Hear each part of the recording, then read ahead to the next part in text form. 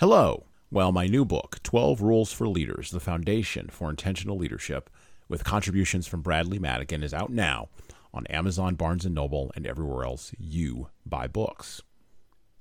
In this book, I address the 12 leadership areas that I have found leaders need to be the most intentional in to be the type of leader followers actually want to follow.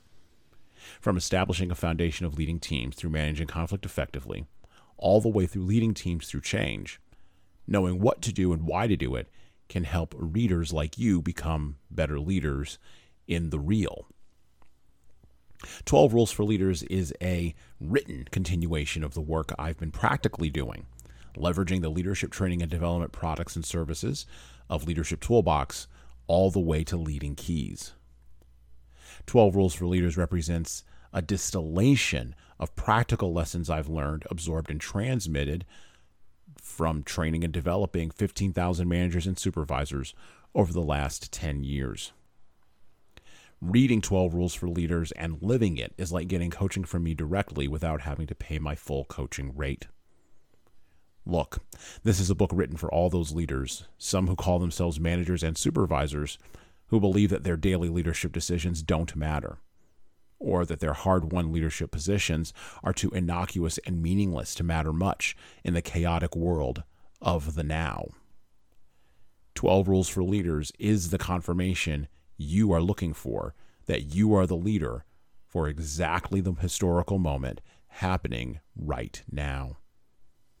Head on over to leadershiptoolbox.us and scroll down the homepage. Click on the Buy Now button and purchase in hardcover, paperback, and Kindle format on Amazon 12 Rules for Leaders, the foundation for intentional leadership.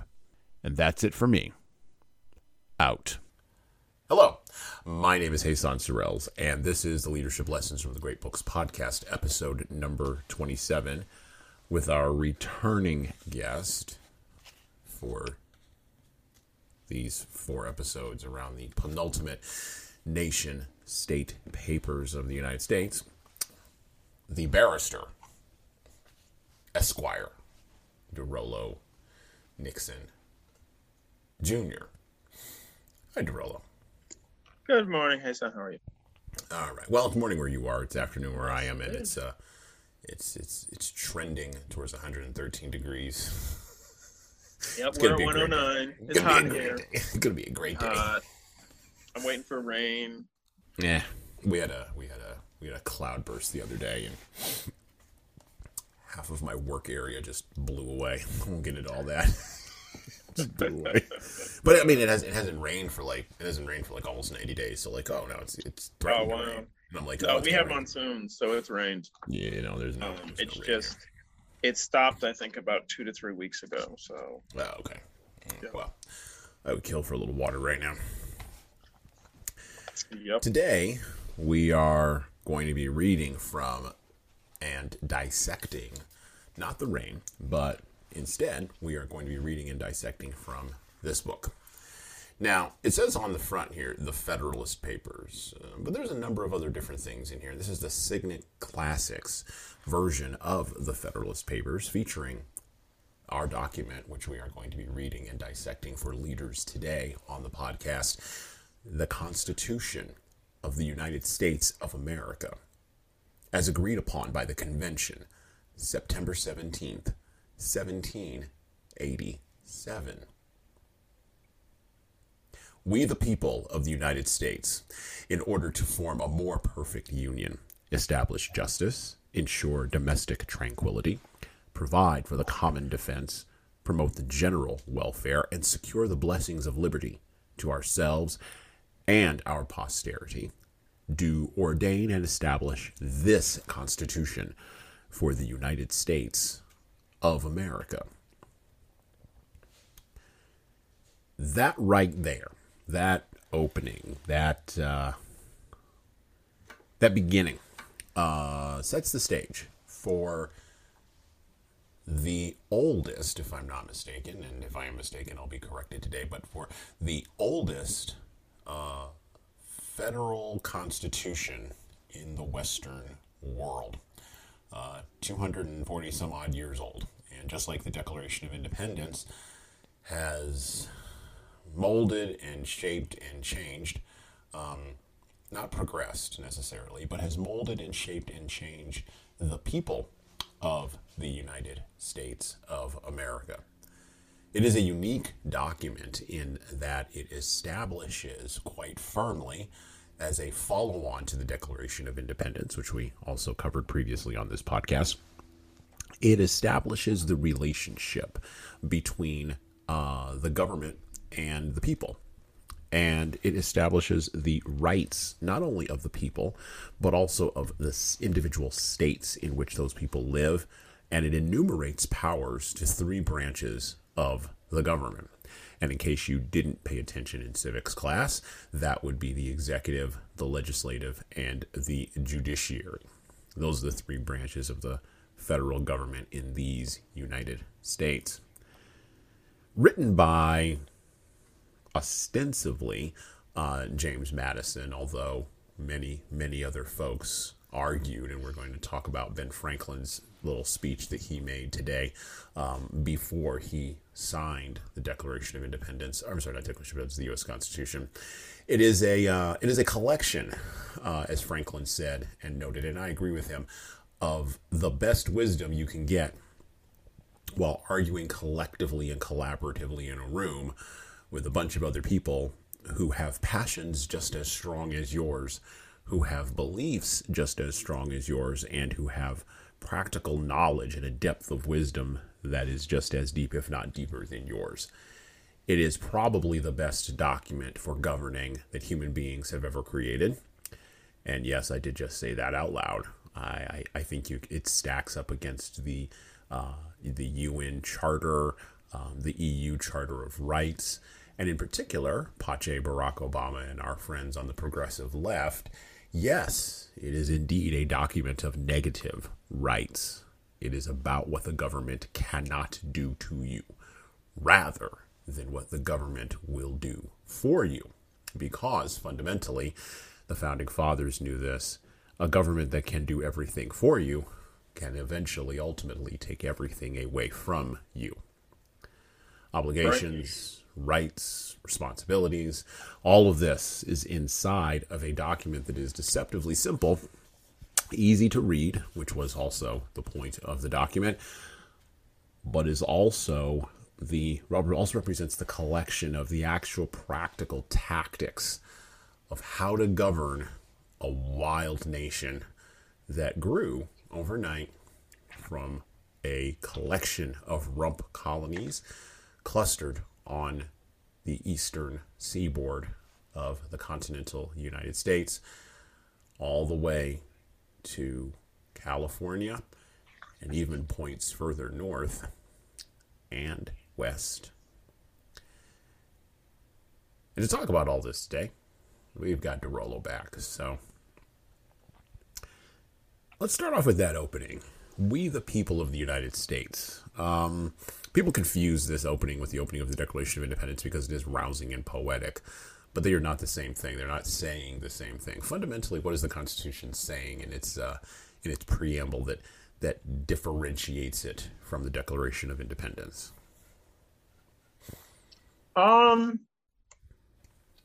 So the first thing to note is who is speaking, right? Whose voice is this? And so it's we the people.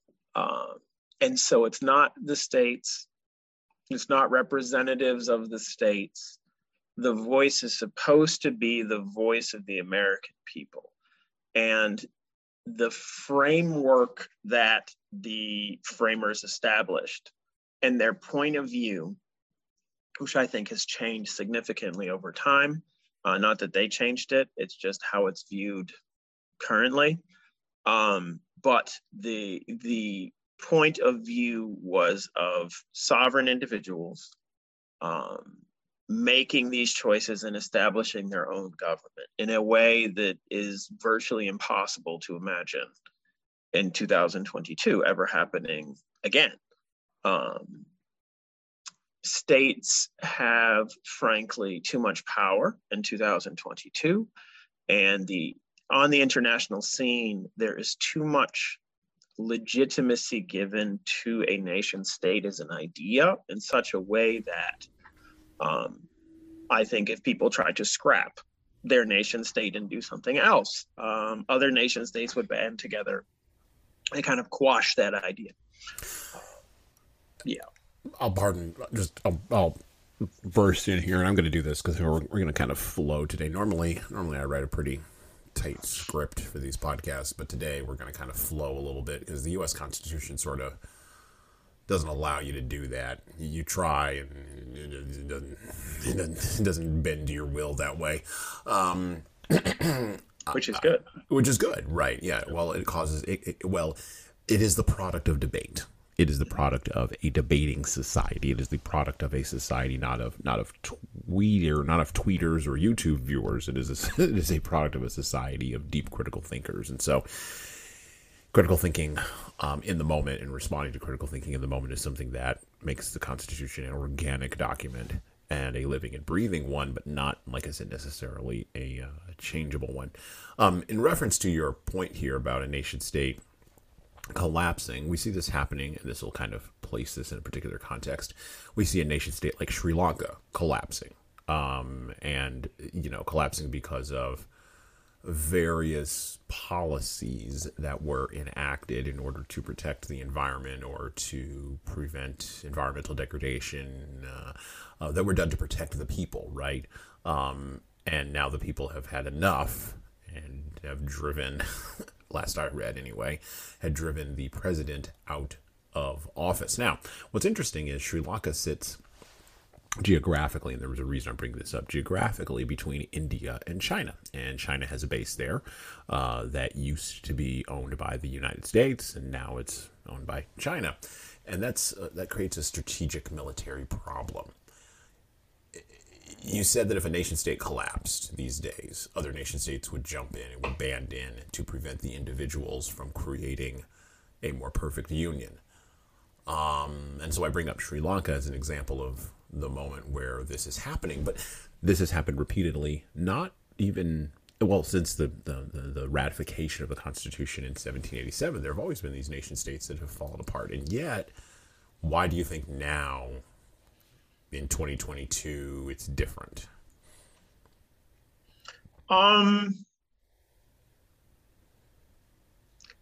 So some of these issues are brought up in the Federalist, but with republics,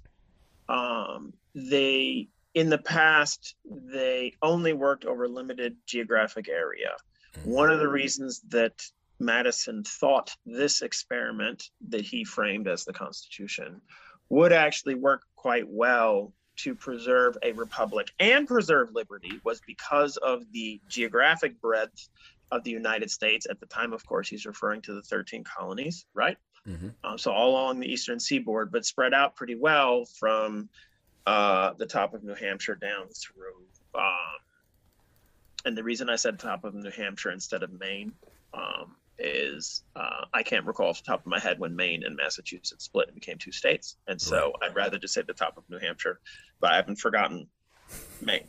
So top of New Hampshire down to the top of Florida, which was not part of the United States until a fair bit into the 19th century. But anyway, the breadth would allow for factions to be dispersed. And at the time, of course, there wasn't the communications power that we have today. We can now instantaneously communicate throughout the world. And you could add someone, for example, to this podcast and see them on video, and they could be in Sri Lanka right now. We could talk about what's going on.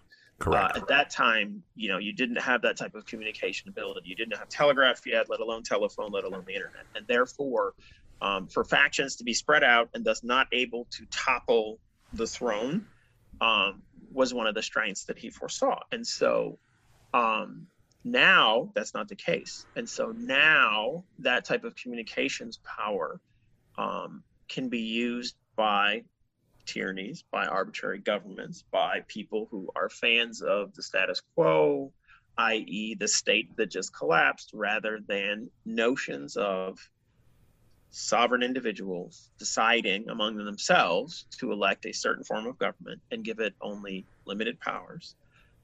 with the design to, that's the things you just read, establish justice all the way down through, promote the general welfare, etc., to secure these blessings of liberty to ourselves and our posterity, that such a group of sovereign individuals, I think, would be opposed with force today, certainly in many parts of the world, and arguably in many parts of the West.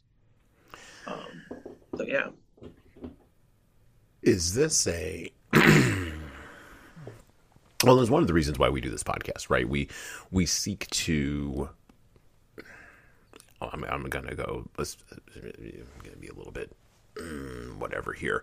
I'm going to say we seek to preserve the best things of the West, right? The best writing of the West, the best literature of the West, the best thoughts of the West. Now, the West, clearly, we read Asian literature on this podcast. We're going to be reading African literature. We're reading, and we're going to be reading Russian. We've read Russian literature on this podcast. But there's a concept, a Judeo-Christian ethic that lays underneath the West, right?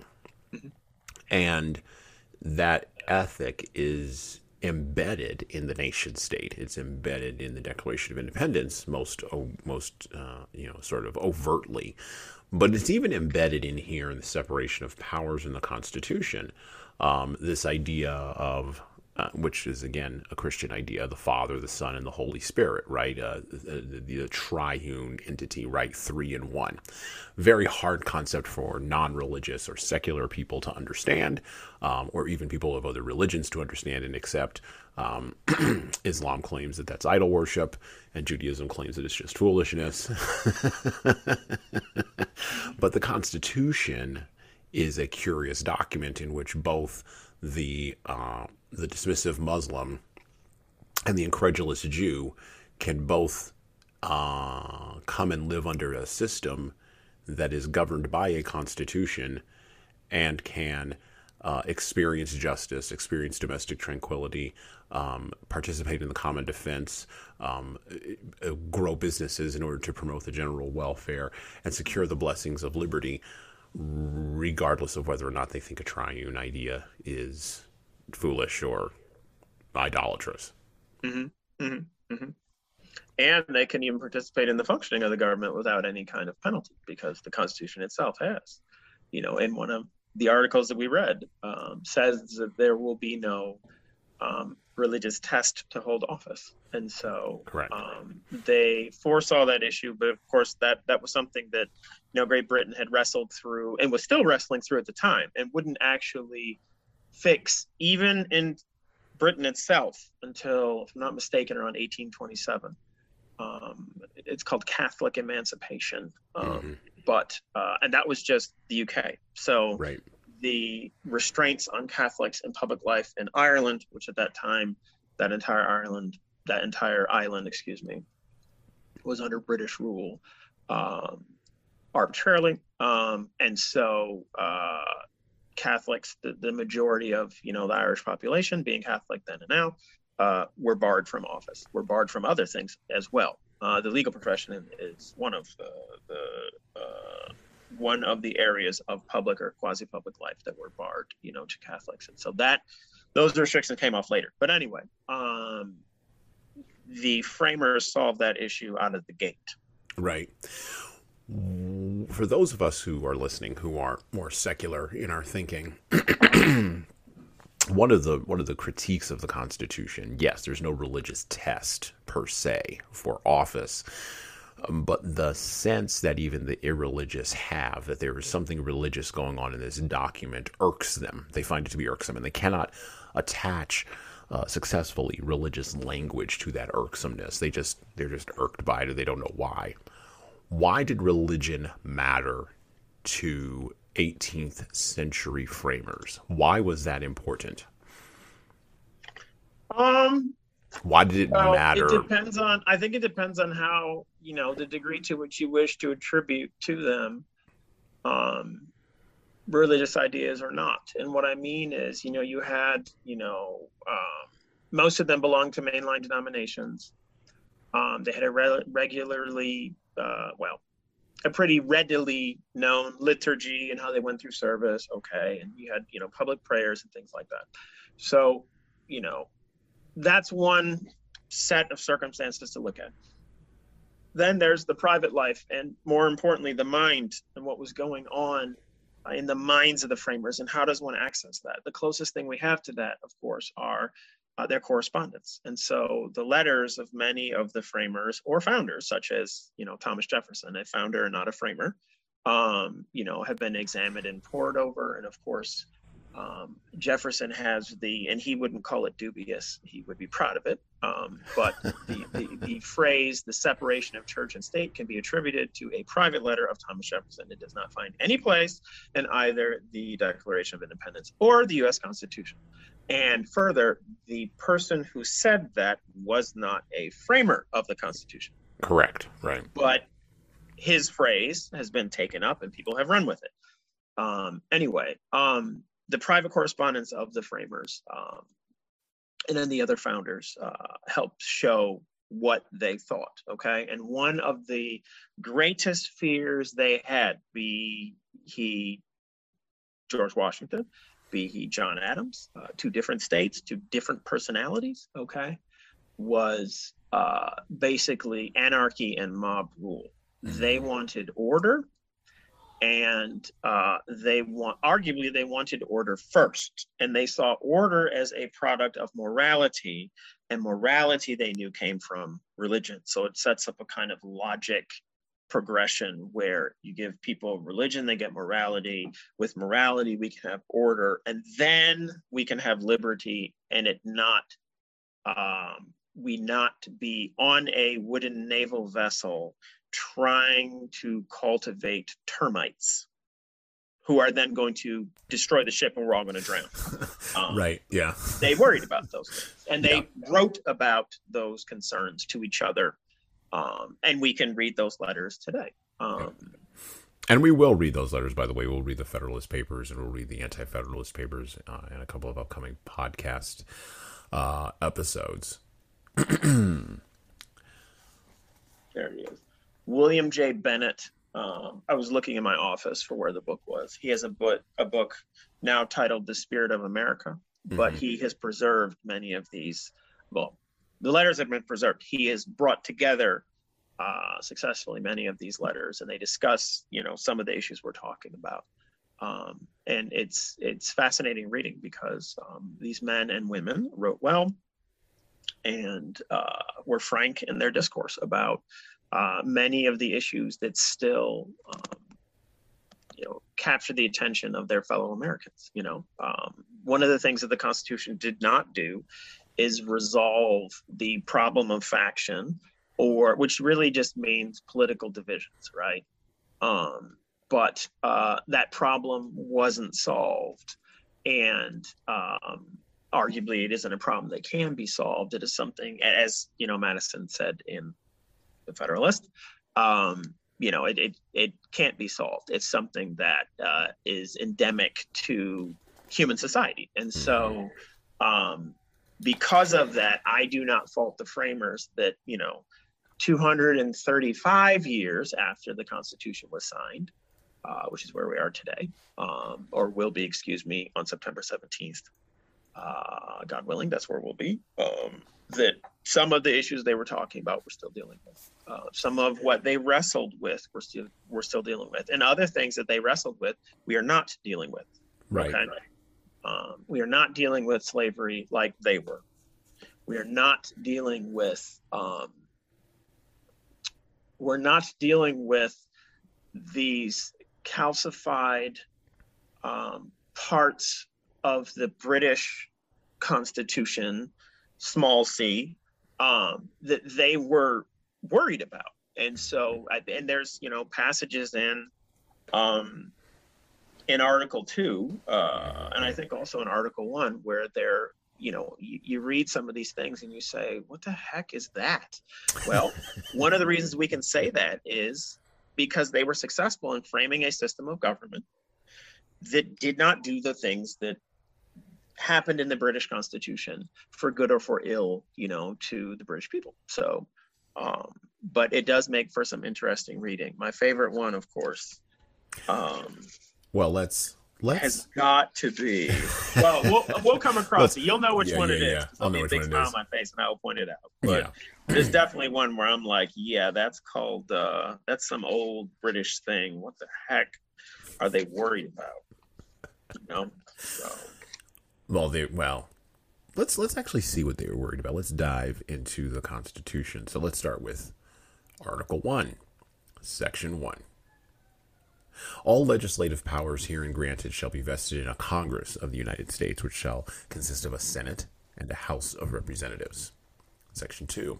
The House of Representatives shall be composed of members chosen every second year by the people of the several states, and the electors in each state shall have the qualifications requisite for electors of the most numerous branch of the state legislature. No person shall be a representative who shall not have attained to the age of 25 years and been 7 years a citizen of the United States, and who shall not, when elected, be an inhabitant of that state in which he or she shall be chosen. Representatives and direct taxes shall be apportioned among the several states which may be included within this union, according to their respective numbers, which shall be determined by adding to the whole number of free persons, including those bound in service for a term of years, and excluding Indians not taxed, 3/5 of all other persons. The actual enumeration shall be made within 3 years after the first meeting of the Congress of the United States, and within every subsequent term of 10 years, in such manner as they shall by law direct. The number of representatives shall not exceed 1 for every 30,000, but each state shall have at least 1 representative, and until such enumeration shall be made, the state of New Hampshire shall be entitled to choose 3, Massachusetts 8, Rhode Island and Providence Plantations 1, Connecticut 5, New York 6, New Jersey 4, Pennsylvania 8, Delaware 1, Maryland 6, Virginia 10, North Carolina 5, South Carolina 5, and Georgia 3. When vacancies happen in the representation from any state, the executive authority thereof shall issue writs of election to fill such vacancies. The House of Representatives shall choose their speaker and other officers, and shall have the sole power of impeachment. Now let's stop there, because there's a ton in there that really does matter. And let's start off with the notorious 3/5 clause, which don't want to give the 16. Oh, can we start with the first clause? You want to start with the first clause? Sure, we can start with the first clause. Yeah, okay, sure. Let's start with the first clause. The House of Representatives shall be composed of the members chosen every second year by the people. No, it's the second clause. The first clause. Oh, you want the first clause? All legislative powers herein granted shall be vested in a Congress of the United States, which shall consist of a Senate and a House of Representatives. Sure, let's start with that. Yes. The reason I wanted to is there was a recent decision, West Virginia v. EPA, in which the Supreme Court, upheld the very first clause in the Constitution. It's the actual document rather than the preamble, namely that Congress alone makes the laws. Now, why is that important? I've been explaining to people West Virginia versus EPA because people don't understand it, because people don't read the Constitution. So why don't we flesh that out a little bit for folks? Why was West Virginia versus EPA such an important decision, and how is that decision going to impact the destruction or the furtherance of the administrative state, which was not described in the Constitution, which Mark Levine and others have described as a slinking fourth branch of government? Correct. So for sovereign individuals who have organized their government as a republic, that requires both representatives rather than each individual voter, forming as a body, making laws, and then being accountable to those voters for the laws that they pass or make.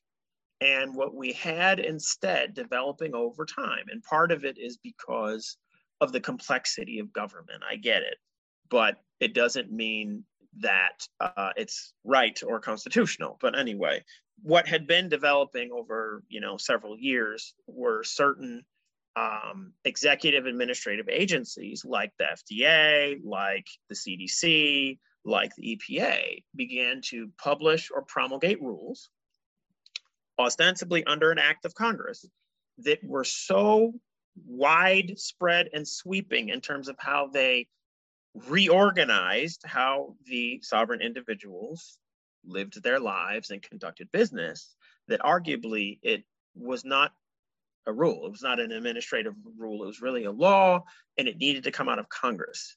In other words, people elected to make the laws should have made the laws, and not somebody who is unelected, unknown, in some office tucked away on whatever street L, who knows, in Washington, D.C. Someone you will never see or hear from, other than, well, here's this rule that now says, for example, you can't smoke tobacco at all. Oh, okay. Well, where the heck did that come from? When did Congress pass that? Because the smoker might want to vote for somebody else, but the smoker can't vote for the bureaucrat he or she never sees, who then produced this rule in quotation marks. And so this is about accountability, fundamentally. Correct. And about respect, right? When you respect the voters, you state, this is what I'm going to do, and then you do it, and then you let them either say we agree, or you let them cashier you. And that can't be done where you're unelected. And so where the Constitution is restricted to unelected persons, it's all under Article 3. And so those officers of the state are not elected, and they're not supposed to be. But there's even accountability for them. They have to have, good behavior. And of course, where people will challenge what they do on constitutional grounds, they have to figure out some way of claiming that it's not good behavior. And so I don't know what the substance of what New York Congresswoman Alexandra Ocasio-Cortez has said. I have just seen the headlines where she's calling for the Supreme Court to go. And it's just like, okay, but it's whose behavior was bad? Which of these members? Because we don't want to create, certainly the framers did not create, and the founders did not anticipate creating a system where if you don't like what they decide, you just throw them out. That's not really how it works. And they knew that passion and faction would drive that way, and they framed this system to prevent that from being able to shipwreck the whole. So I thought it was important to highlight that the very first clause says this is who makes the laws, not the president, not some office that the president can legitimately create under the Constitution. They don't make laws. Their job is to carry into effect the laws of the United States of America, and not to create those laws themselves. Yeah. It's interesting too, because one last reference and I'll stop. Yeah, go ahead. Sorry. This week, today, if I'm not mistaken, President Biden signed so-called bipartisan gun regulation into law. But last week, if I'm not mistaken, he was signing an executive order that relates to something having to do with restricting people's gun rights. And so it's fascinating because that also, not challenged under West Virginia v. EPA, but that also is a similar mechanism to make law that is not legislation coming out of Congress, and thus is not in compliance or conformity with Article 1. And so writing regulations to regulate how the executive branch does things is certainly within the president's power. He's the head of the executive branch. That's his Article 2. That's what it's about. But from what I have seen, it does not sound like that is the intention behind, oh, we need to do something. Oh, okay. But now it doesn't sound like you're trying to do something that only applies to what is it within your administrative bailiwick, as it were. It sounds like you're trying to legislate. That's what it sounds like. And so maybe they will challenge that as well. I would welcome such a challenge, because that also needs to be roped in. Well, and when factions running around like Karens with their hair on fire, screaming, won't someone do something? And then something does get done. The something that typically gets done is not something that matches with the Constitution, because the Constitution is not a document that is designed for, in a panic, in a reactive mode, someone to quote unquote do something. It is designed instead for deliberation, for moral behavior, for slow movement. It is designed deliberate speed. Right. It is designed for scleroticism. It's designed to be is designed to create a system that does the least possible stuff in the longest possible time. It is indeed a feature, not a bug. And I worry that individuals of our time who expect human nature to change at the speed of a tweet will eventually get enough representatives in the House of Representatives to be able to change the document so that it becomes more positive and moves faster. And of course, this is the lament of many on the progressive left. That faction of the progressive left is that it does not move fast enough. This was the lament of folks like Woodrow Wilson, Franklin Delano Roosevelt, and other individuals who sought to engage in what I think the founding fathers would call noble or king-like behavior in an effort to appease the peoples. And that doesn't work. Now, an example of the slow-moving nature of the Constitution is this 3/5 clause, and this has been used to whack the United States over the head in walking hand in hand with our original sin of slavery, most notably and most recently by the 1619 Project and the purveyors of those ideas that are over there, that the U.S. founding somehow wasn't in 1787, the U.S. founding was somehow not based on truth. Instead, the U.S. founding was based on a lie. This is the Howard Zinn view of the world, was based on a lie to help rich white people stay rich and stay white with their property, hold everybody else down, including black chattel individuals, and to maintain slavery for 400 years on the North American continent.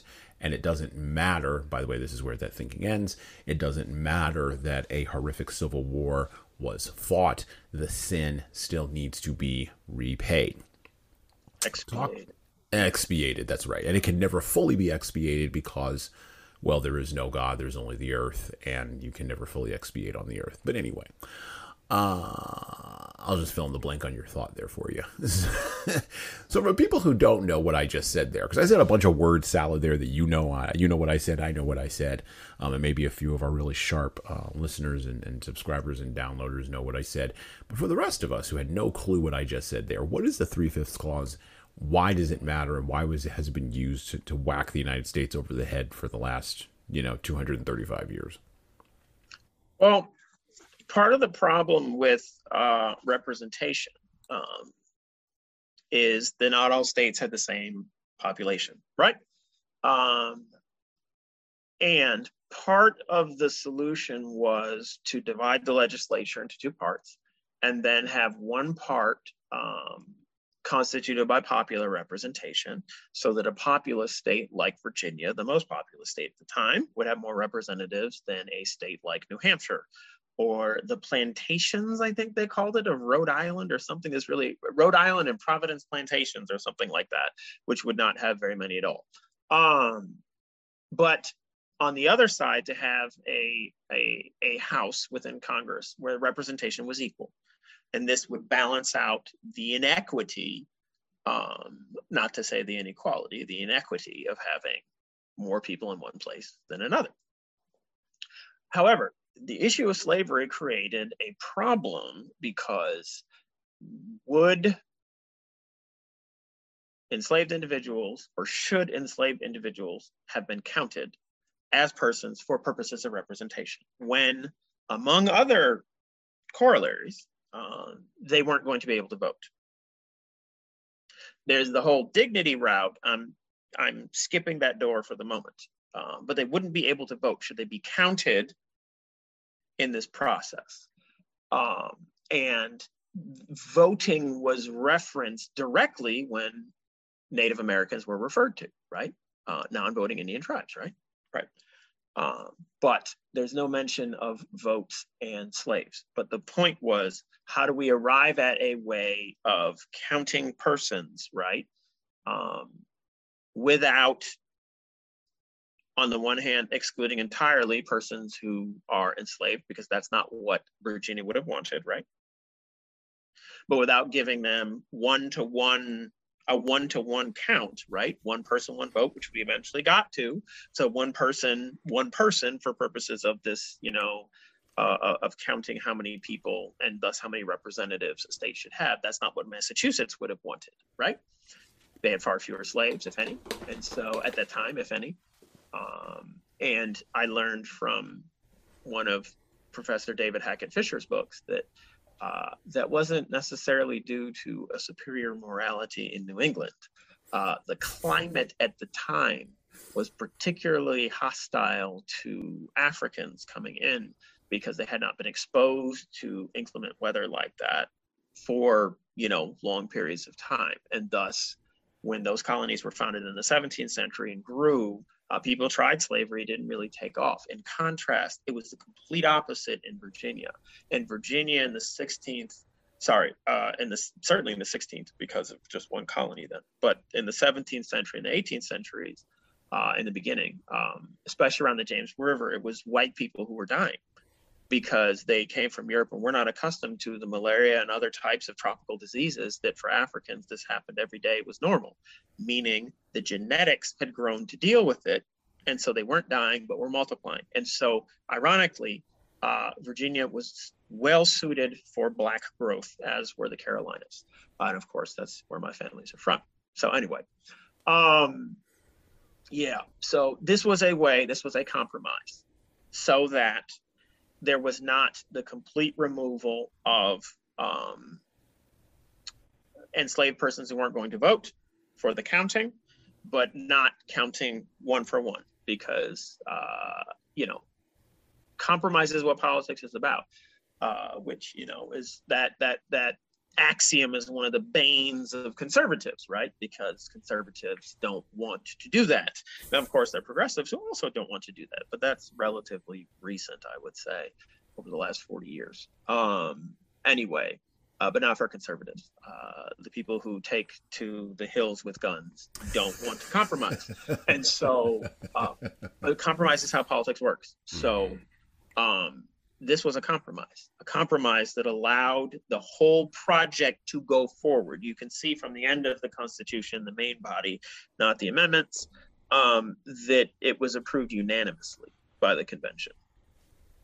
Well, the first person who signed it was a slave owner from Virginia named George Washington. So for him and others to sign on, I believe, one of the things that was necessary was this compromise. And so that's my take on it.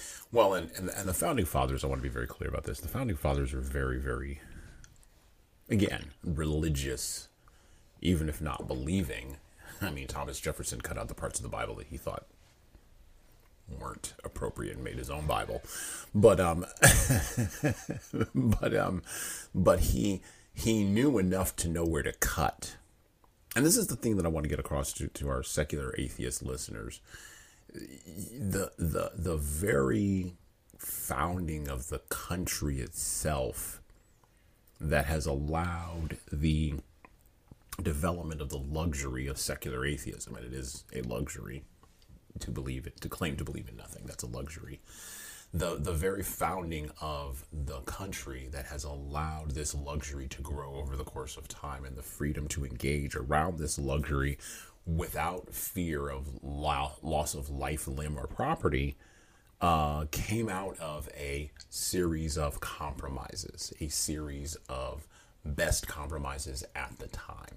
And one of the main critiques, one of the main pushbacks against the Constitution is that the compromises that were made in the past don't represent fully the needs of individuals in the present, nor do they fully meet the needs of, or represent, or can possibly address potential future compromises that may pop up tomorrow. But I would push back and I would say that the founding fathers understood that the compromises that they were making were not about technology or about communication or about material things. They were making compromises instead about much higher order things that are not going to be changing in the next 100 years. As long as human beings still have hearts where envy and tyranny and jealousy and greed still run rampant. Mm-hmm. Back to the Constitution, Article 1, Section 3. The Senate of the United States shall be composed of 2 senators from each state, chosen by the legislature thereof for 6 years, and each senator shall have 1 vote. Immediately after they shall be assembled in consequence of the first election, they shall be divided as equally as may be into 3 classes. The seats of the senators of the first class shall be vacated at the expiration of the second year, of the second class at the expiration of the 4th year, and of the third class at the expiration of the 6th year, so that 1/3 may be chosen every second year, and if vacancies happen by resignation or otherwise during the recess of the legislature of any state, the executive thereof may make temporary appointments until the next meeting of the legislature, which shall then fill such vacancies. No person shall be a senator who shall not have attained to the age of 30 years and been 9 years a citizen of the United States, and who shall not, when elected, be an inhabitant of the state for which he shall be chosen. The vice president of the United States shall be president of the Senate, but shall have no vote unless they be equally divided. The Senate shall choose their other officers, and also a president pro tempore, in the absence of the vice president, or when he shall exercise the office of the president of the United States. The Senate shall have the sole power to try all impeachments. When sitting for that purpose, they shall be on oath or affirmation. When the President of the United States is tried, the Chief Justice shall preside, and no person shall be convicted without the concurrence of 2/3 of the members present. Judgment in cases of impeachment shall not extend further than to removal from office and disqualification to hold and enjoy any office of honor, trust, or profit under the United States. But the party convicted shall nevertheless be liable and subject to indictment, trial, judgment, and punishment according to law. There have been 3 impeachment attempts in the last 235 years. That would be Nixon, Clinton, and your friend and mine, Donald J. Trump. There has been only one successful impeachment, and that was Andrew Jackson, or not Andrew Jackson, what's his name? Andrew Johnson. Andrew Johnson, thank you, not Jackson, Johnson. Andrew Johnson back in the day. That last part there, is that why presidents resign?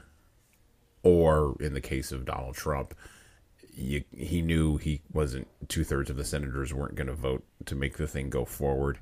Is it really that last part? Because when I was reading this, it occurred to me that that idea of judgment in cases of impeachment shall not extend further than to removal from office and the disqualification to hold and enjoy any office of honor, trust, or profit under the United States. Okay, that's an interesting penalty. Mm-hmm. And then you have a colon there, not a semicolon, interestingly enough. You have a colon there. But the party convicted shall nevertheless, that's interesting, be liable and subject to indictment, trial, judgment, and punishment according to law. Mm-hmm. Is this why Nixon from the left, Clinton from the right, and now Trump from the left are constantly being chased around the block? Is it a misreading of what's actually going on in Section 3? Because without the actual impeachment itself going through, mm-hmm. this individual can do whatever it is that they would like to do on the back end of holding office, including potentially run for office again. Is that a misreading of the Constitution, or is that an accurate reading of the Constitution? I think that's an accurate reading. It's interesting, though, because the effect of the conviction is basically the effect of someone being convicted of one of the articles for which they were impeached, convicted in the Senate, means that they're removed from office. But it's as if there's a mantle that is stripped from them, and now they have returned to being a private citizen and thus would be liable in a normal court for a crime that he or she may have committed and hopefully did commit, because they were just convicted of, on articles of impeachment for it. So it is designed to have stages, and you're correct. If the one element, if it's removed, that makes the whole thing collapse is the conviction in the Senate.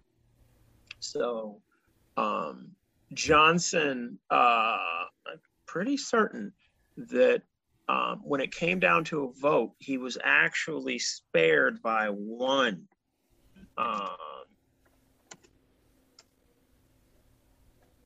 Just gonna make sure. So, one vote short of the 2/3 majority. And talk about a close run thing. Yes, it was a close run thing that he wasn't running because that was not his issue. He had issues. That was not one. Well, he had strengths. That was not one. If he had run his ship more closely, he probably would not have been impeached. But who am I to judge? My name is Nixon. Who am I to judge? Yeah. But anyway, I cannot pass up that joke. So it hangs out there. It's just, it's really hard. Convicting people in the Senate is really hard. It's done on purpose because basically the types of things you're supposed to be impeached for are huge. And they're not supposed to be political. They're supposed to be legal, like treason, not like you don't like what I've been doing. Right. Or even, the emoluments clause. Oh, you violated the emoluments clause. Oh, okay. Well, disgorge. Right. Maybe, but not impeach, convict, and remove from office. One of the things that the framers were trying to protect is the right of sovereign individuals to decide, who were going to be their government officers for the democratically elected officers. I say that because at the time, of course, choosing the president was not one. You can argue that it's still not one. But back then, it certainly was not one. So they were preserving the right of the sovereign individuals to choose their elected officials to then choose, who was going to be. I take that back. It's direct election of senators. So, which of course was subject to an amendment, but basically they were preserving the right of sovereign people to choose the democratically elected officers, and then those people to choose the others, right? And then the system to basically function, and internally they needed a mechanism to throw out people where their conduct just wasn't fit. They were just highly specific, with one exception, I would say, and they still dealt with it because of the majority, but they were highly specific about what was required, how the removal then had to happen, and then the consequences. Okay. That passage I was referring to, and I have notes on it, so I was able to find it. It's in Article 3, Section 2. And it's about, what happens with, treason. How far does the taint run? And so it's fascinating to read this hoary, Hory expression, and to say, oh, the heck are you talking about? Actually, I will go ahead and read for the purposes of clarity for those who are listening. Let's go to the Constitution, Article 3, Section 2. The judicial power shall extend to all cases in law and equity arising under this Constitution, the laws of the United States, and treaties made, or which shall be made under their authority, to all cases affecting ambassadors, other public ministers, and consuls, to all cases of admiralty and maritime jurisdiction, to controversies to which the United States shall be a party, to controversies between two or more states, between a state and citizens of another state, between citizens of different states, between citizens of the same state claiming lands under grants to different states, and between a state or the citizens thereof and foreign states, citizens or subjects. In all cases affecting ambassadors, other public ministers, and consuls, and those in which a state shall be a party, the Supreme Court shall have original jurisdiction. In all other cases before mentioned, the Supreme Court shall have appellate jurisdiction, both as to law and fact, with such exceptions, and under such regulations as the Congress shall make. The trial of all crimes, except in cases of impeachment, shall be by jury, and such trial shall be held in the state where the said crimes shall have been committed. But when not committed within any state, the trial shall be at such place or places as the Congress may by law have directed. So I was missing a squiggle on my note. I apologize. It's in section 3. Well, It's we'll the set up section last 3. paragraph of section Well, then 3. let's I'm set up. sorry. Let's continue to section 3 then. Article 3, section 3. Back to the Constitution. Treason against the United States shall consist only in levying war against them, or in adhering to their enemies, giving them aid and comfort. No person shall be convicted of treason unless on the testimony of 2 witnesses to the same overt act, or on confession in open court. By the way, that's very biblical. See Matthew for that. The Congress shall have power to declare the punishment of treason, but no attainder of treason shall work corruption of blood or forfeiture, except during the life of the person attainted. I didn't even mark that because I was like, I don't even know what the hell that means. That's the point where it's just like, what? What? Is this some kind of disease? Corrupter of Or blood. COVID? What are corruption we talking of about? blood? What the heck? And it's interesting because the lawyer Madison well-placed commas, because after corruption of the blood, there's a comma, and that comma is necessary because the forfeiture was the thing that was only during lifetime. The corruption of the blood was not at all. And that's what that comma means. So the next time you read read a contract and you see a clause where there's not a comma there, don't insert one in your mind, because it allows for the 2 ideas to remain joined rather than perhaps a partial joining, or where clause 1 and clause 2 go together with respect to verb 3, but not necessarily in the same way. And this is an example. What they were referring to, of course, was they were referring to these hoary things from HORY, from the British Constitution, namely, someone convicted of treason would lose his property. And in a system where property was basically king and you had primogeniture, that defiefing would work itself to the descendants, okay? The family suffered, not just the individual. And so corruption of the blood is a reference to the family suffering because of one person's wrong. Got and it. One of the glories of our system is the notion that it is an individual who acts, and it is an individual who will be judged for his or her acts, and not the individual's spouse, children, grandchildren, what have you. Here's an interesting cross-reference I didn't think about, but patent of nobility, right? And they use title here, title of nobility, a patent of nobility, and even an honorarium while you're a sitting, functioning member of the government of the United States. Those are also prohibited. And so it works both ways, where they're trying to protect the principle that it is an individual who stands or falls, and we will not damn his whole family because he's a crook. It's just him. Well, and that's very biblical too. I mean, that comes out of the Old Testament, this idea that this Judaic idea that every individual will pay for his own crimes. There's no such thing as collective guilt, just as there's no such thing as collective salvation. Everyone must stand on his or her own 2 feet before the judgment seat, or the Bema seat, if you're a believer, of Christ, right? That idea, again, comes down into the Constitution, which is where I get back to, again, the framing of this document may not have been overtly religious on its face, but religious ideas infect this document. They run through it. They are rife within it, which makes it, I believe it was Madison who said this, makes it worthwhile only for, what was it, religious and moral people. It will work for no other. which gets to the idea that that you were saying there about treason. And treason is illegal. It is a legal act, not a political one. Political acts are acts, not acts, political disputations, political disagreements.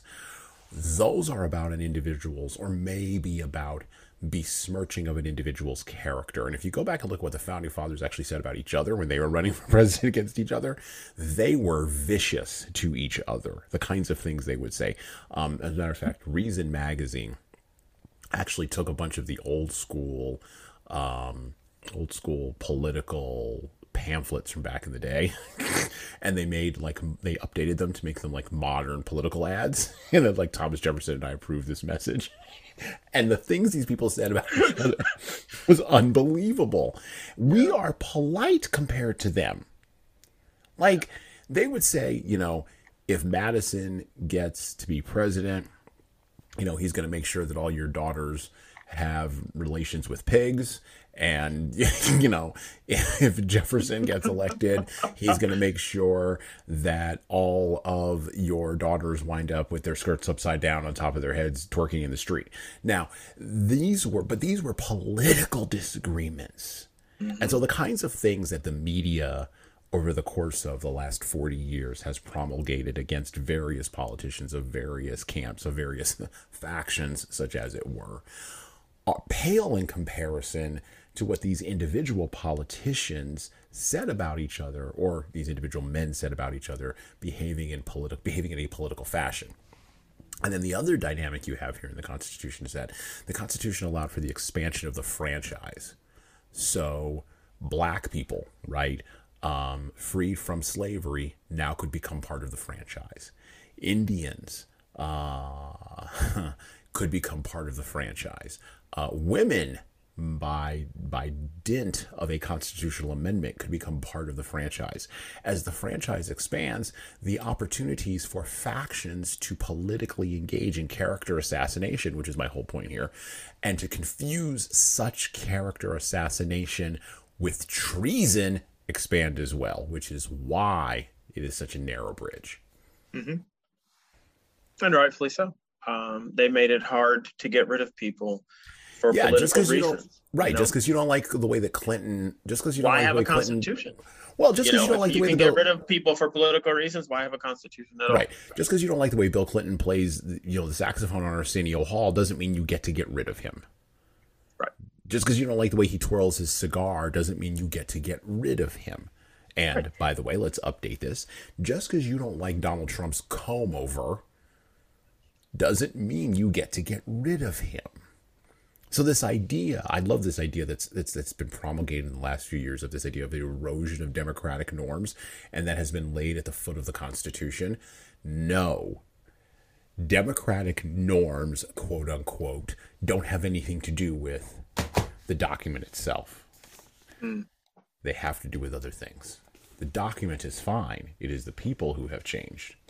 Well, not really. Correct. The people have become more of themselves, actually. I think the people have changed. I don't think the people's nature has changed. I just think the amount of people holding certain views, how those stack up has changed. But just to go back and also to add from the other perspective, because it's not only progressives who want to get rid of duly elected people because they don't like what they are saying or doing, but just because you think he is senile does not mean you can get rid of him. If he is actually incapable of carrying out the office, there's a provision for that. There's more than one, actually, because they foresaw that need. The trickiest bit is exercising judgment over that circumstance, because it is almost a sacred thing in our constitutional system to respect what the voters have chosen to do.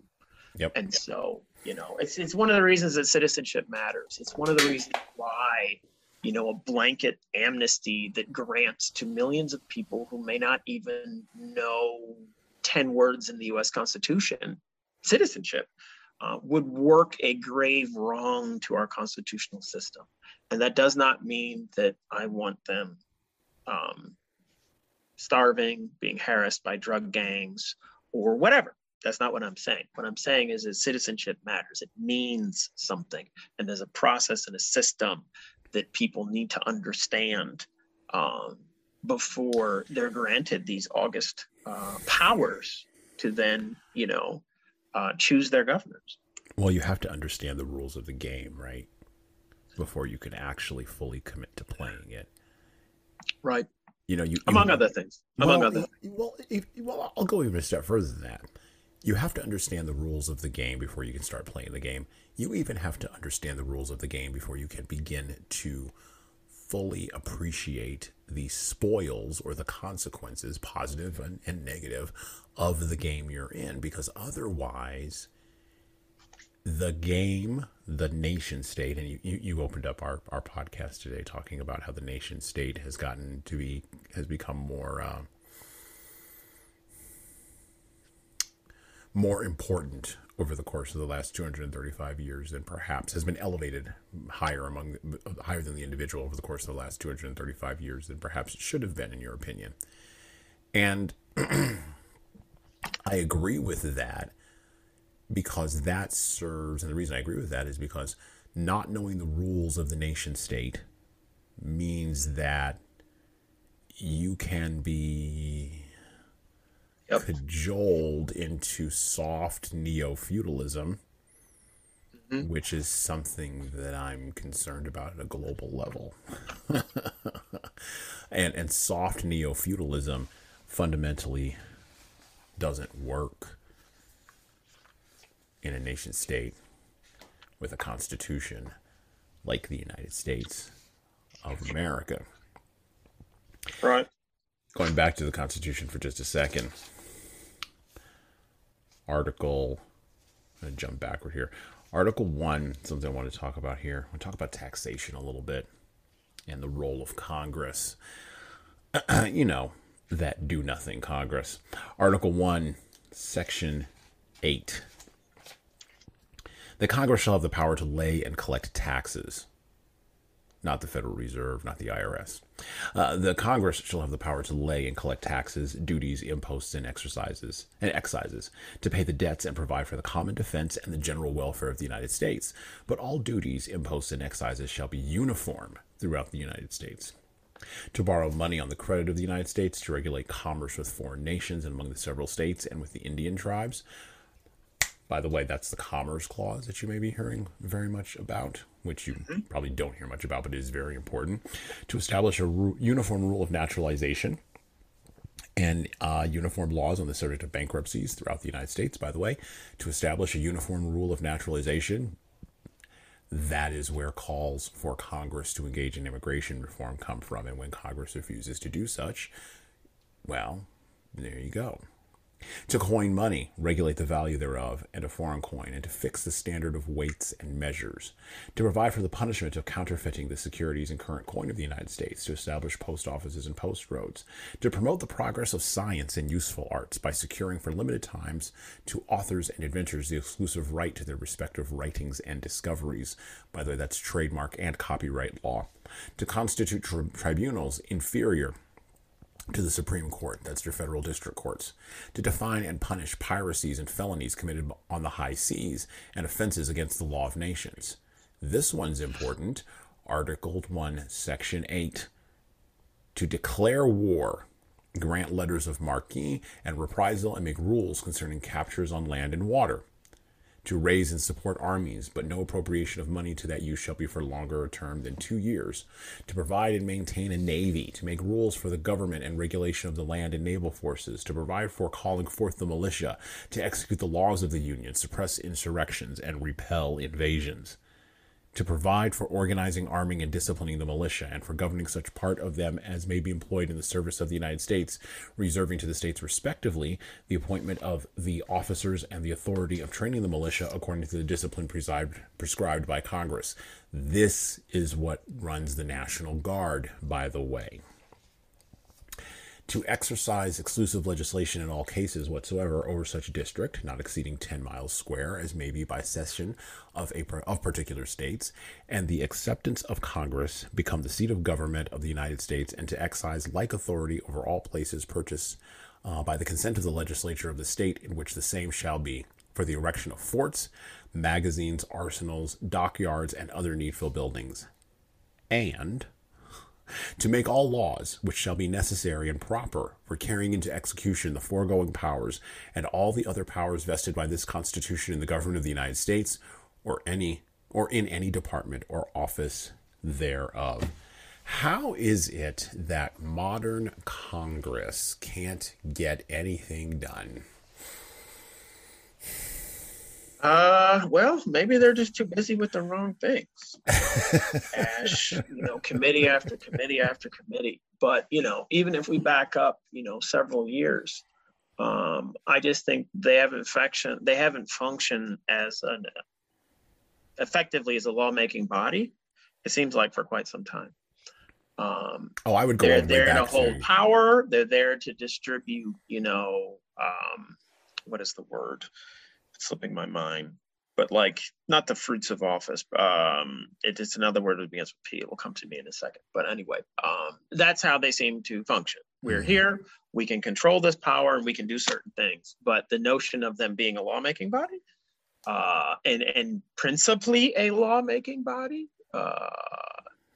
it's interesting because they seem to have drifted into some new space where they're not really functioning with the mechanics of lawmaking. I think the real shift occurred under the Roosevelt administration when the New Deal state was created, because that's what we're still dealing with. We're still dealing with, the modern welfare state was created by FDR. It was created by FDR in response to a set of circumstances that arguably our nation hadn't been through before. But it was a brilliant innovation in the sense that we're still dealing with it. We have not contracted back to a small manageable state that someone can just stick in his or her pocket anymore. And I'm not saying that we should contract to it, but I note that we cannot, is how it appears to be to me, in my judgment. And so that innovation, to me, functioned not necessarily as a catalyst, but that to me set the motion for Congress drifting away from being a lawmaking body. To put it slightly differently, there's too much that the U.S. government is doing in too many areas for 435 members or whatever it is to meet on a regular enough basis. And you notice from the Constitution that it wasn't like they were meeting every day. The minimum was like December 1 to whenever. Yeah. But to literally sit and make laws across this huge swath of areas and industries is impossible. It is burdensome, more perhaps than, or maybe not, but it is burdensome in a way that it makes me think of the prophet Moses' burden, because that was specifically mentioned that no, the way you're going about this doesn't make sense. You're too burdened. You need to delegate. And so there are ways that Congress can delegate within itself and still get its job done. But that they've certainly drifted from their role in ways that, let me back up. I think all three branches have drifted from their roles in ways that, that should cause patriots to pause and consider, what is going on. When you think about that drift,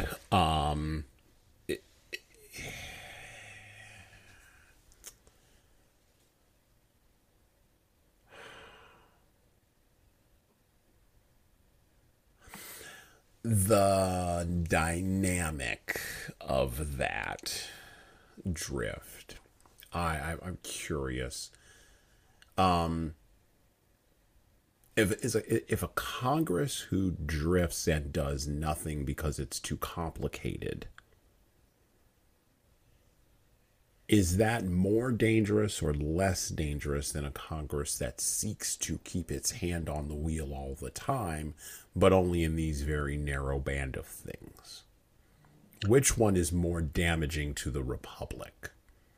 Fundamentally, I think the former. Because at least you know who to blame in the latter circumstance. And you also understand what the stakes are.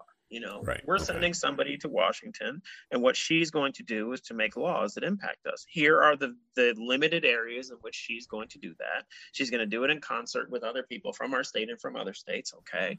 And if we agree with what she's doing, wonderful. And if we don't, we're going to cashier her and put somebody else in place. That it limits the number of people responsible to a manageable number, and they're known, versus sending someone into an abyss and not knowing what is going to come out and who did what. Is not that is something that puts liberty in danger. And this is the fundamental tension, right? Because I'm going to take up the opposing side of this. The world is complicated now, and we do maybe need more laws and regulations in order to manage the complication. Take, for instance, something like net neutrality. We need a law because the internet is the Wild West. There are many bad actors. There's abuse. There's behavioral AI. There's school shooters. There's mental health issues.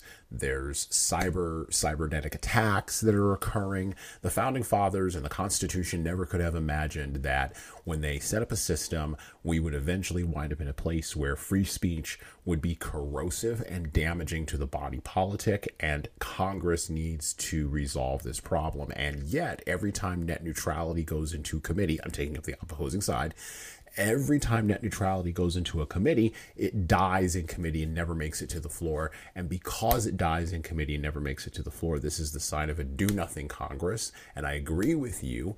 The individuals are doing nothing because they are bought and paid for by Comcast and these giant corporations, which would prefer to not have net neutrality and thus kill it in committee, strangling the thing in its cradle that 330 million people are crying out for. They are crying out for management of these corrosive systems that we have built, and it is only government that can save us from the corporations. How dare these congressmen and congresswomen stand in the way of the American people being saved from the corporations' perfidy? How dare they do that?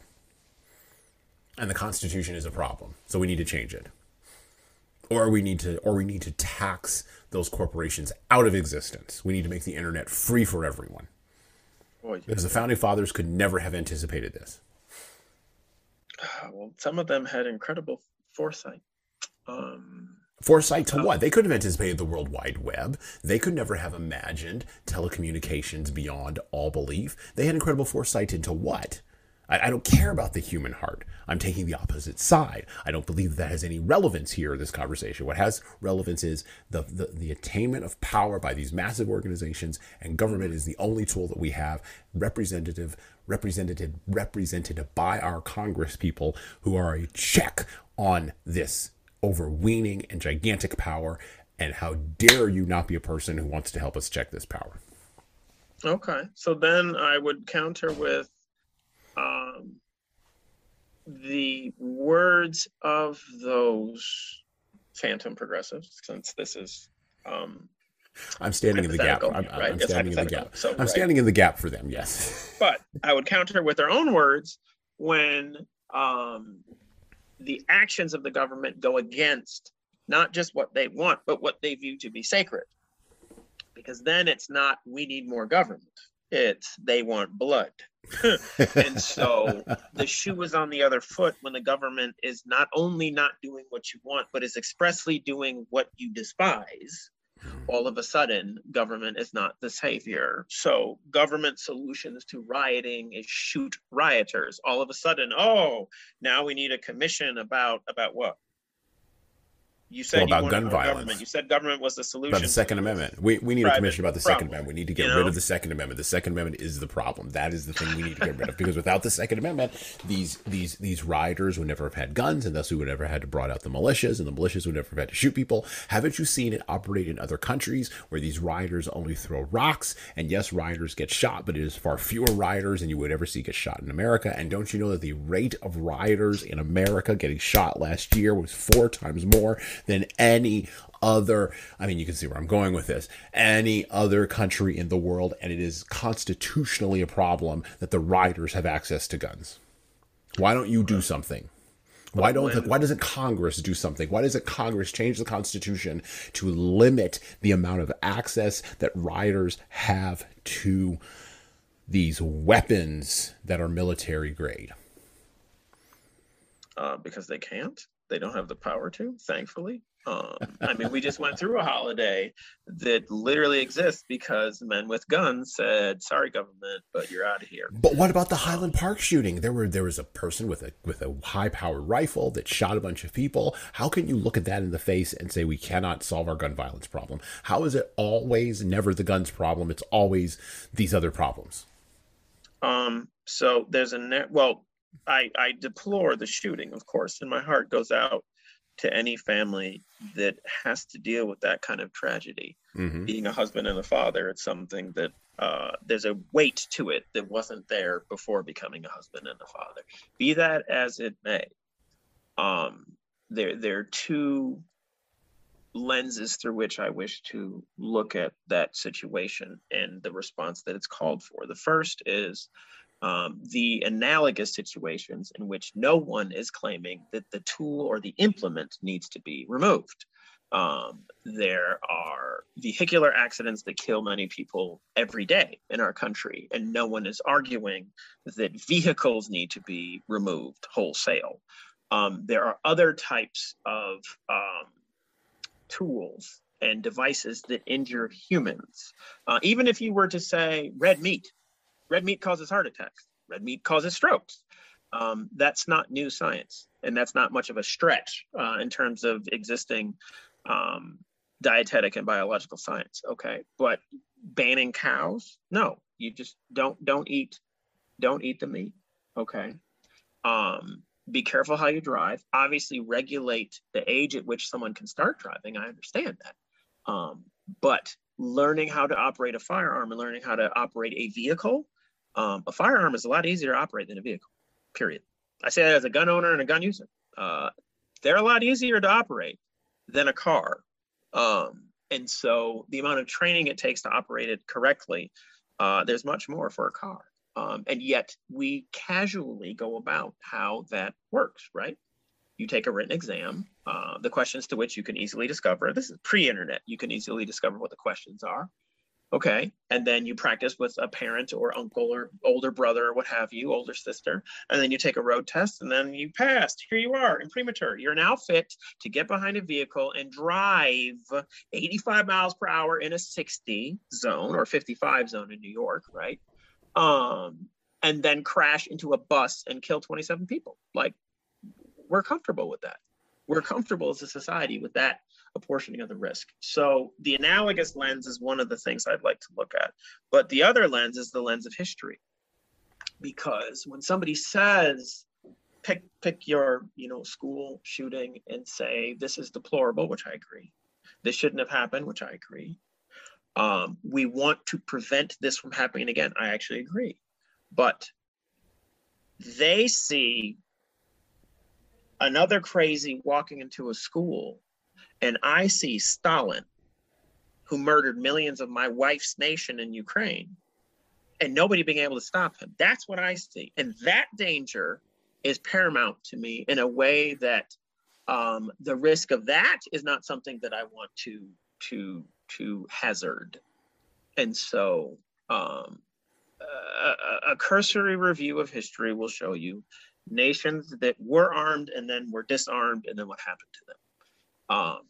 It's just history. And so that is the second lens through which I look at these issues. Human nature hasn't changed. The bloodiest century, as far as we know, that humanity lived through, other than the Diluvian century, was the 20th century. And so more people were killed then by not just government, by just three than the centuries that passed heretofore, and each of those individuals, Hitler, Stalin, Mao, each of those individuals had promulgated a political creed that basically said individuals don't have rights and don't have meaning unless we say so. And the road to that is paved in a Western nation is paved with good intentions, like trying to improve the economy, like trying to make schools safer. That is the road. And I'm not saying that it is one step from making schools safer to Stalin. I'm not saying that, but I'm saying that it's the same road. And I don't wish to see us go down that road. Certainly not before we try everything else already on the books that could effect the same type of protection, like arming officers at the school, like requiring them to be trained that, hey, by the way, when you have this active situation, you got to go into the building. You got to do something. You can't stand outside and call for backup. You're supposed to go and interpose yourself between innocence and this malevolence and die if you need to. If you're not prepared to do that, get another job. But somebody needs to have that job, and somebody can have that job in every single school in America before we try to restrict private citizens' rights. I mean, if you were to do the math and just look, if you looked at the firearms themselves as a proxy for the people involved, you add up the millions that are out there, put that on one side, and you just put the number of incidents on the other side, you see that there's a colossal, it's far above 99% of the firearms are not causing any of these issues. And that's a phenomenal level of effectiveness. And so, and I don't know how automobiles stack up, but it's just interesting that so much of the behavior of gun owners throughout the United States is legally compliant and in ways that most people don't even notice. And yet we get such a bad rap because somebody decides to go break the law in some heinous way. And then all of a sudden, all of us are guilty. Back to your point about collective guilt, right? It's interesting because one of the things that totalitarian states do, they categorize people, then they scapegoat them, then they eliminate them. And this is what they do. And here's the uncomfortable fact, as if that wasn't. Here's the uncomfortable fact. The large majority, it's always a minority where that happens. Doesn't matter how you look, it's always a minority. It's a subsection that is smaller than the majority to whom this happens. That majority that is there is not always ignorant of what's going on. But many of them are just silent as this goes on. And so the thing that is uncomfortable is how those societies allow this to happen on their watch. And it's like, what recourse do you have? How does one protect oneself? Well, in our system, it's difficult to do that. And it's difficult to do that because of, these documents that we're discussing make it difficult to do that. And we're still operating, 246 years as a sovereign nation and 234 years and 10 months, whatever, under this constitution. It's still going strong. Even with its issues, even with its drift, it's still going. I mean, you know how many constitutions France has had since its revolution? They're into their fifth republic and about to be in their sixth. J'adore la France. Évidemment, j'adore la France. Moi, j'adore la France. Mais 5 républiques contre une seule. It's 5 republics versus 1 ours. And ours is older.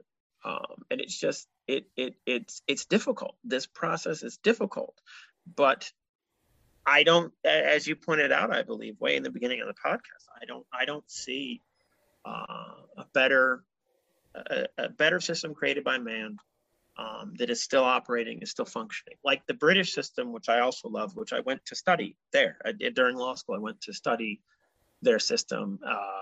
It was an intern within their system, political system. I mean, the amount of power actually given to Parliament is not limited, unlike here, where Congress and the president and the Supreme Court, all of their power is limited.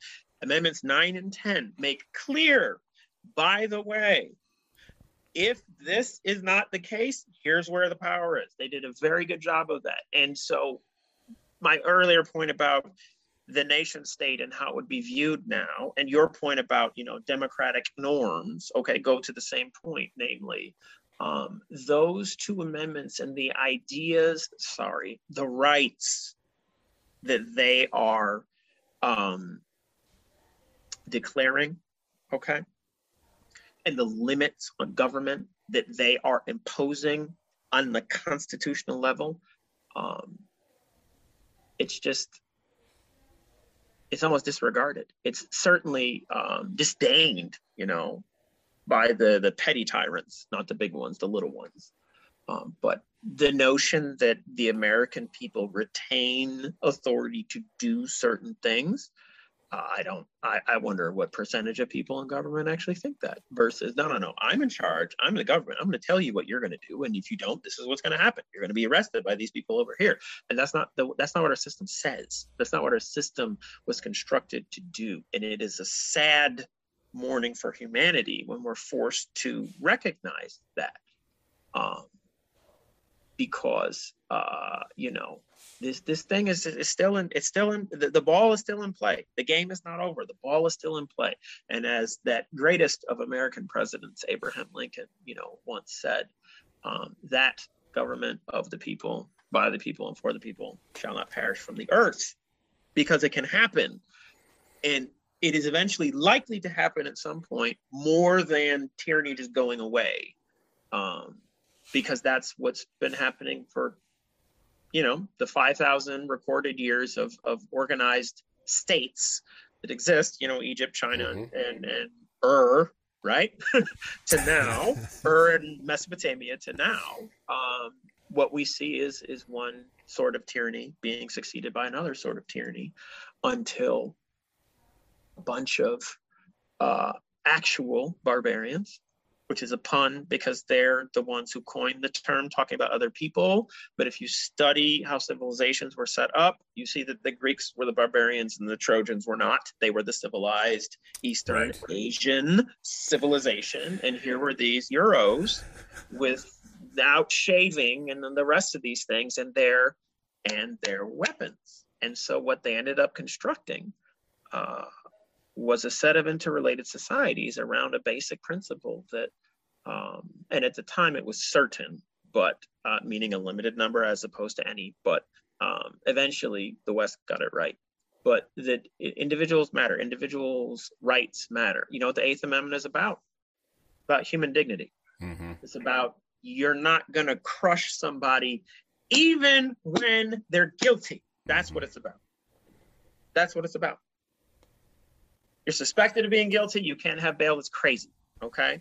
And you are guilty, you're not going to have cruel and unusual punishments. And they didn't mean you weren't going to be executed. No. It wasn't about that. No. Look up being drawn and quartered. It's that crap that was not going to pardon me. It was that type of punishment that was not going to happen. Watch Braveheart. Watch what happened to William Wallace. That hanged, drawn, and quartered. Do you want that? You ever seen somebody broken on the rack? You don't really want to see that.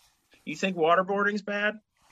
There's a reason I brought that up in talking about the Eighth Amendment, for the record. But anyway, if you think waterboarding is bad, you should watch somebody get racked. It's not. I'm not saying waterboarding is not bad. I'm saying that the rack is horrendous.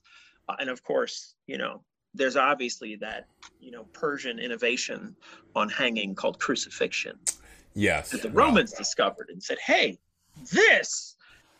we like this. We like nailing you to a piece of wood until you suffocate. That's horrendous. That is what the Eighth Amendment is about. Humans have rights, they have dignity, and even when they're guilty, even when you're going to execute them, there's a way that you're going to do it that preserves their dignity. Every human being has a fundamental spark of humanity inside of them. And actually, we're not going to get to the amendments of the Constitution. We barely got through a few sections. But it is worthwhile for you to go out and pick up a copy of the United States Constitution. Go out and read that. Even if you fundamentally disagree with the founding, if you fundamentally disagree with the founding fathers themselves, don't read what other people have written about the Constitution. Don't even read, don't even listen, don't even buy necessarily what DeRollo and I are saying about the Constitution today. Go get a copy and read the words for yourself. It was designed to be understood by the average citizen, all 330 million of you out there. And it was written in clear, unambiguous language. Go get a copy, read the Constitution, and know what it says. I want to close today, and I want to thank DeRollo for coming back on the podcast, and he'll be back on our next episode where we'll be talking about the Federalist Papers. I want to close today with the words of Benjamin Franklin. On the last day of the convention, Franklin made a graceful speech pleading with all his colleagues, despite their objections to some parts of the Constitution, to sign it as, on the whole, probably the best that could be done by any convention of fallible human beings. A discussion followed, revealing some of the hopes and fears of the delegates as they finished their work. And I quote directly from Benjamin Franklin. Mr. President, I confess that there are several parts of this Constitution which I do not at present approve, but I am not sure I shall never approve them. For having lived long, I have experienced many instances of being obliged by better information or fuller consideration to change opinions even on important subjects which I once thought right, but found to be otherwise. It is therefore that the older I grow, the more apt I am to doubt my own judgment and to pay more respect to the judgment of others. Most men, indeed, as well as most sects and religion, think themselves in possession of all truth, and that, wherever others differ from them, it is so far error. Steele, a Protestant, in a dedication tells the Pope that the only difference between our churches in their opinions of the certainty of their doctrines is the Church of Rome is infallible, and the Church of England is never in the wrong. God, I love that. But though many private persons think almost as highly of their own infallibility as of that of their sect, few express it so naturally as a certain French lady who, in a dispute with her sister, said, "I don't know how it happened, sister, but I meet with nobody but myself that's always in the right." And then there's a bunch of French there, which I'm not going to butcher. Franklin could do it better than me. In these sentiments, sir, I agree to this Constitution with all its faults, if they are such, because I think a general government necessary for us, and there is no form of government but what may be a blessing to the people if well administered, and believe farther that this is likely to be well administered for a course of years, and can only end in despotism, as other forms have done before it, when the people shall become so corrupted as to need despotic government, being incapable of any other. I doubt, too, whether any other convention we can obtain may be able to make a better constitution, for when you assemble a number of men to have the advantage of their joint wisdom, you inevitably assemble with those men all their prejudices, their passions, their errors of opinion, their local interests, and their selfish views. From such an assembly can a perfect production be expected? It therefore astonishes me, sir, to find this system approaching so near to perfection as it does, and I think it will astonish our enemies, who are waiting with confidence to hear that our counsels are confounded like those of the builders of Babel, and that our states are on the point of separation only to meet hereafter for the purpose of cutting one another's throats. Thus I consent, sir, to this Constitution, because I expect no better, and because I am not sure that it is not the best. The opinions I have had of its errors I sacrifice to the public good. I have never whispered a syllable of them abroad. Within these walls they were born, and here they shall die. If every one of us, in returning to our constituents, were to report the objections he has had to it and endeavor to gain partisans in support of them, we might prevent its being generally received, and thereby lose all the salutary effects and great advantages resulting naturally in our favor among foreign nations as well as among ourselves from our real or apparent unanimity. Much of the strength and efficiency of any government in procuring and securing happiness to the people depends on the general opinion of the goodness of the government, as well as of the wisdom and integrity of its governors. I hope, therefore, that for our own sakes, as a part of the people and for the sake of posterity, we shall act heartily and unanimously in recommending this Constitution, if approved by Congress and confirmed by the conventions, wherever our influence may extend, and turn our future thoughts and endeavors to the means of having it well administered. On the whole, sir, I cannot help expressing a wish that every member of the convention who may still have objections to it would, with me on this occasion, doubt little of his own infallibility, and to make manifest our unanimity, put his name to this instrument. He then moved that the Constitution be signed by the members and offered the following as a convenient form. Done in the convention by the unanimous consent of the states present the 17th of September. In witness thereof, we have hereto subscribed our names.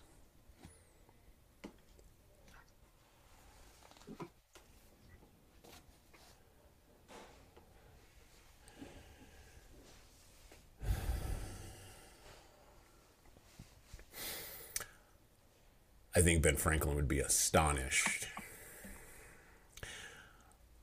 I think Alexander Hamilton would chuckle. I think Thomas Jefferson would sit very quietly and scroll through Twitter. I think George Washington would probably want to be left alone. Finally. By the way, in case you're wondering, George Washington only said one thing during the entire convention, and then he sat down and was quiet for 99.9% of it. Proving sometimes for leaders that saying nothing is better than filling the words or filling the air with blathering words that don't mean anything. Final thoughts, DeRollo, on the U.S. Constitution, our system of government, and perhaps our not entirely perfect, but potentially more perfect union. Long may she live.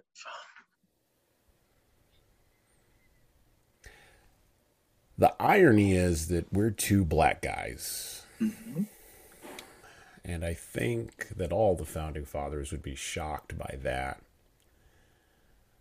I think some less so than others. And I'm not racially focused on this podcast. I think that those things like race and gender and national origin and even fundamentally religious distinction, those are material distinctions that we have to fight past in order to get to things that are higher up the hierarchy, in order to lead better, because they are mere surface factions, creating surface partisanship that at the end of the day, if you want to accomplish a goal as a leader, doesn't really matter. However, I will say that I value the U.S. Constitution and the Declaration of Independence quite highly. People in my family have fought and have bled and have died for the preservation of these documents in ways both small and large. And while I am not a person at my age who has held a gun and stood a post, I do look at what we do on this podcast as a fundamental way of giving forward to the generations that will come ahead of us, giving them the gift of what I have received from the men who put together the country that allowed the people who were enslaved, who were my relatives during that time, to eventually be free and to participate fully in the rewards of the republic they bent their wisdom to create. Not their perfection, not even their might, but their wisdom. This is the Leadership Lessons from the Great Books podcast. And I want to thank you for listening. Now go out and go get yourself a copy of the Constitution. Listen and subscribe to the Leadership Lessons from the Great Books podcast on all the major podcast players that you listen to, including iTunes, Stitcher, Google Podcasts, and of course, Spotify. and leave a 5-star review if you like the Leadership Lessons from the Great Books podcast. Look, we need those reviews to grow, and it's the easiest way that you can help us actually grow this show. And of course, tell all your friends. If you want to get started down the leadership path, our products from HSCT Publishing can help you and your team do that. So check out our training webinars, our coaching services, and more at leadershiptoolbox.us. And check out our video-based subscription service at leadingkeys.com. We've got books that will help you and your team grow. So pick up a copy today of My Boss Doesn't Care, 100 Essays on Disrupting Your Workplace by Disrupting Your Boss. And subscribe to the Little Red podcast we launched earlier this year with the same name as this Little Red book. My Boss Doesn't Care, 100 Essays on Disrupting Your Workplace by Disrupting Your Boss. And of course, pick up my most recent book, 12 Rules for Leaders, the Foundation of Intentional Leadership, written with Bradley Madigan. You're going to want to pick up a copy of that in April 2022. And you can get both of these books in paperback, hardcover, or as ebooks on Amazon, Barnes & Noble, Kobo, and any other place you order books on demand. Finally, we are on YouTube, or I'm on YouTube, or someone around here is on YouTube. So like and subscribe to the video version of the Leadership Lessons from the Great Books podcast on the HSCT Publishing channel on YouTube. Just search for HSCT Publishing on YouTube and hit the subscribe button to get updates every single time we upload a new video, which we do that at least once a week. And subscribe to the Hasan Sorrells Presents Audio Experience podcast. Yes, I have 3 podcasts on YouTube where I talk more casually with a wider range of people about all matters that matter in the world today. Everything from fatherhood to criminal justice, Christianity to artificial intelligence. We cover the entire plethora of things that are floating around in my mind, and that's why it's called an audio experience. All right, well, that's it for me. Out.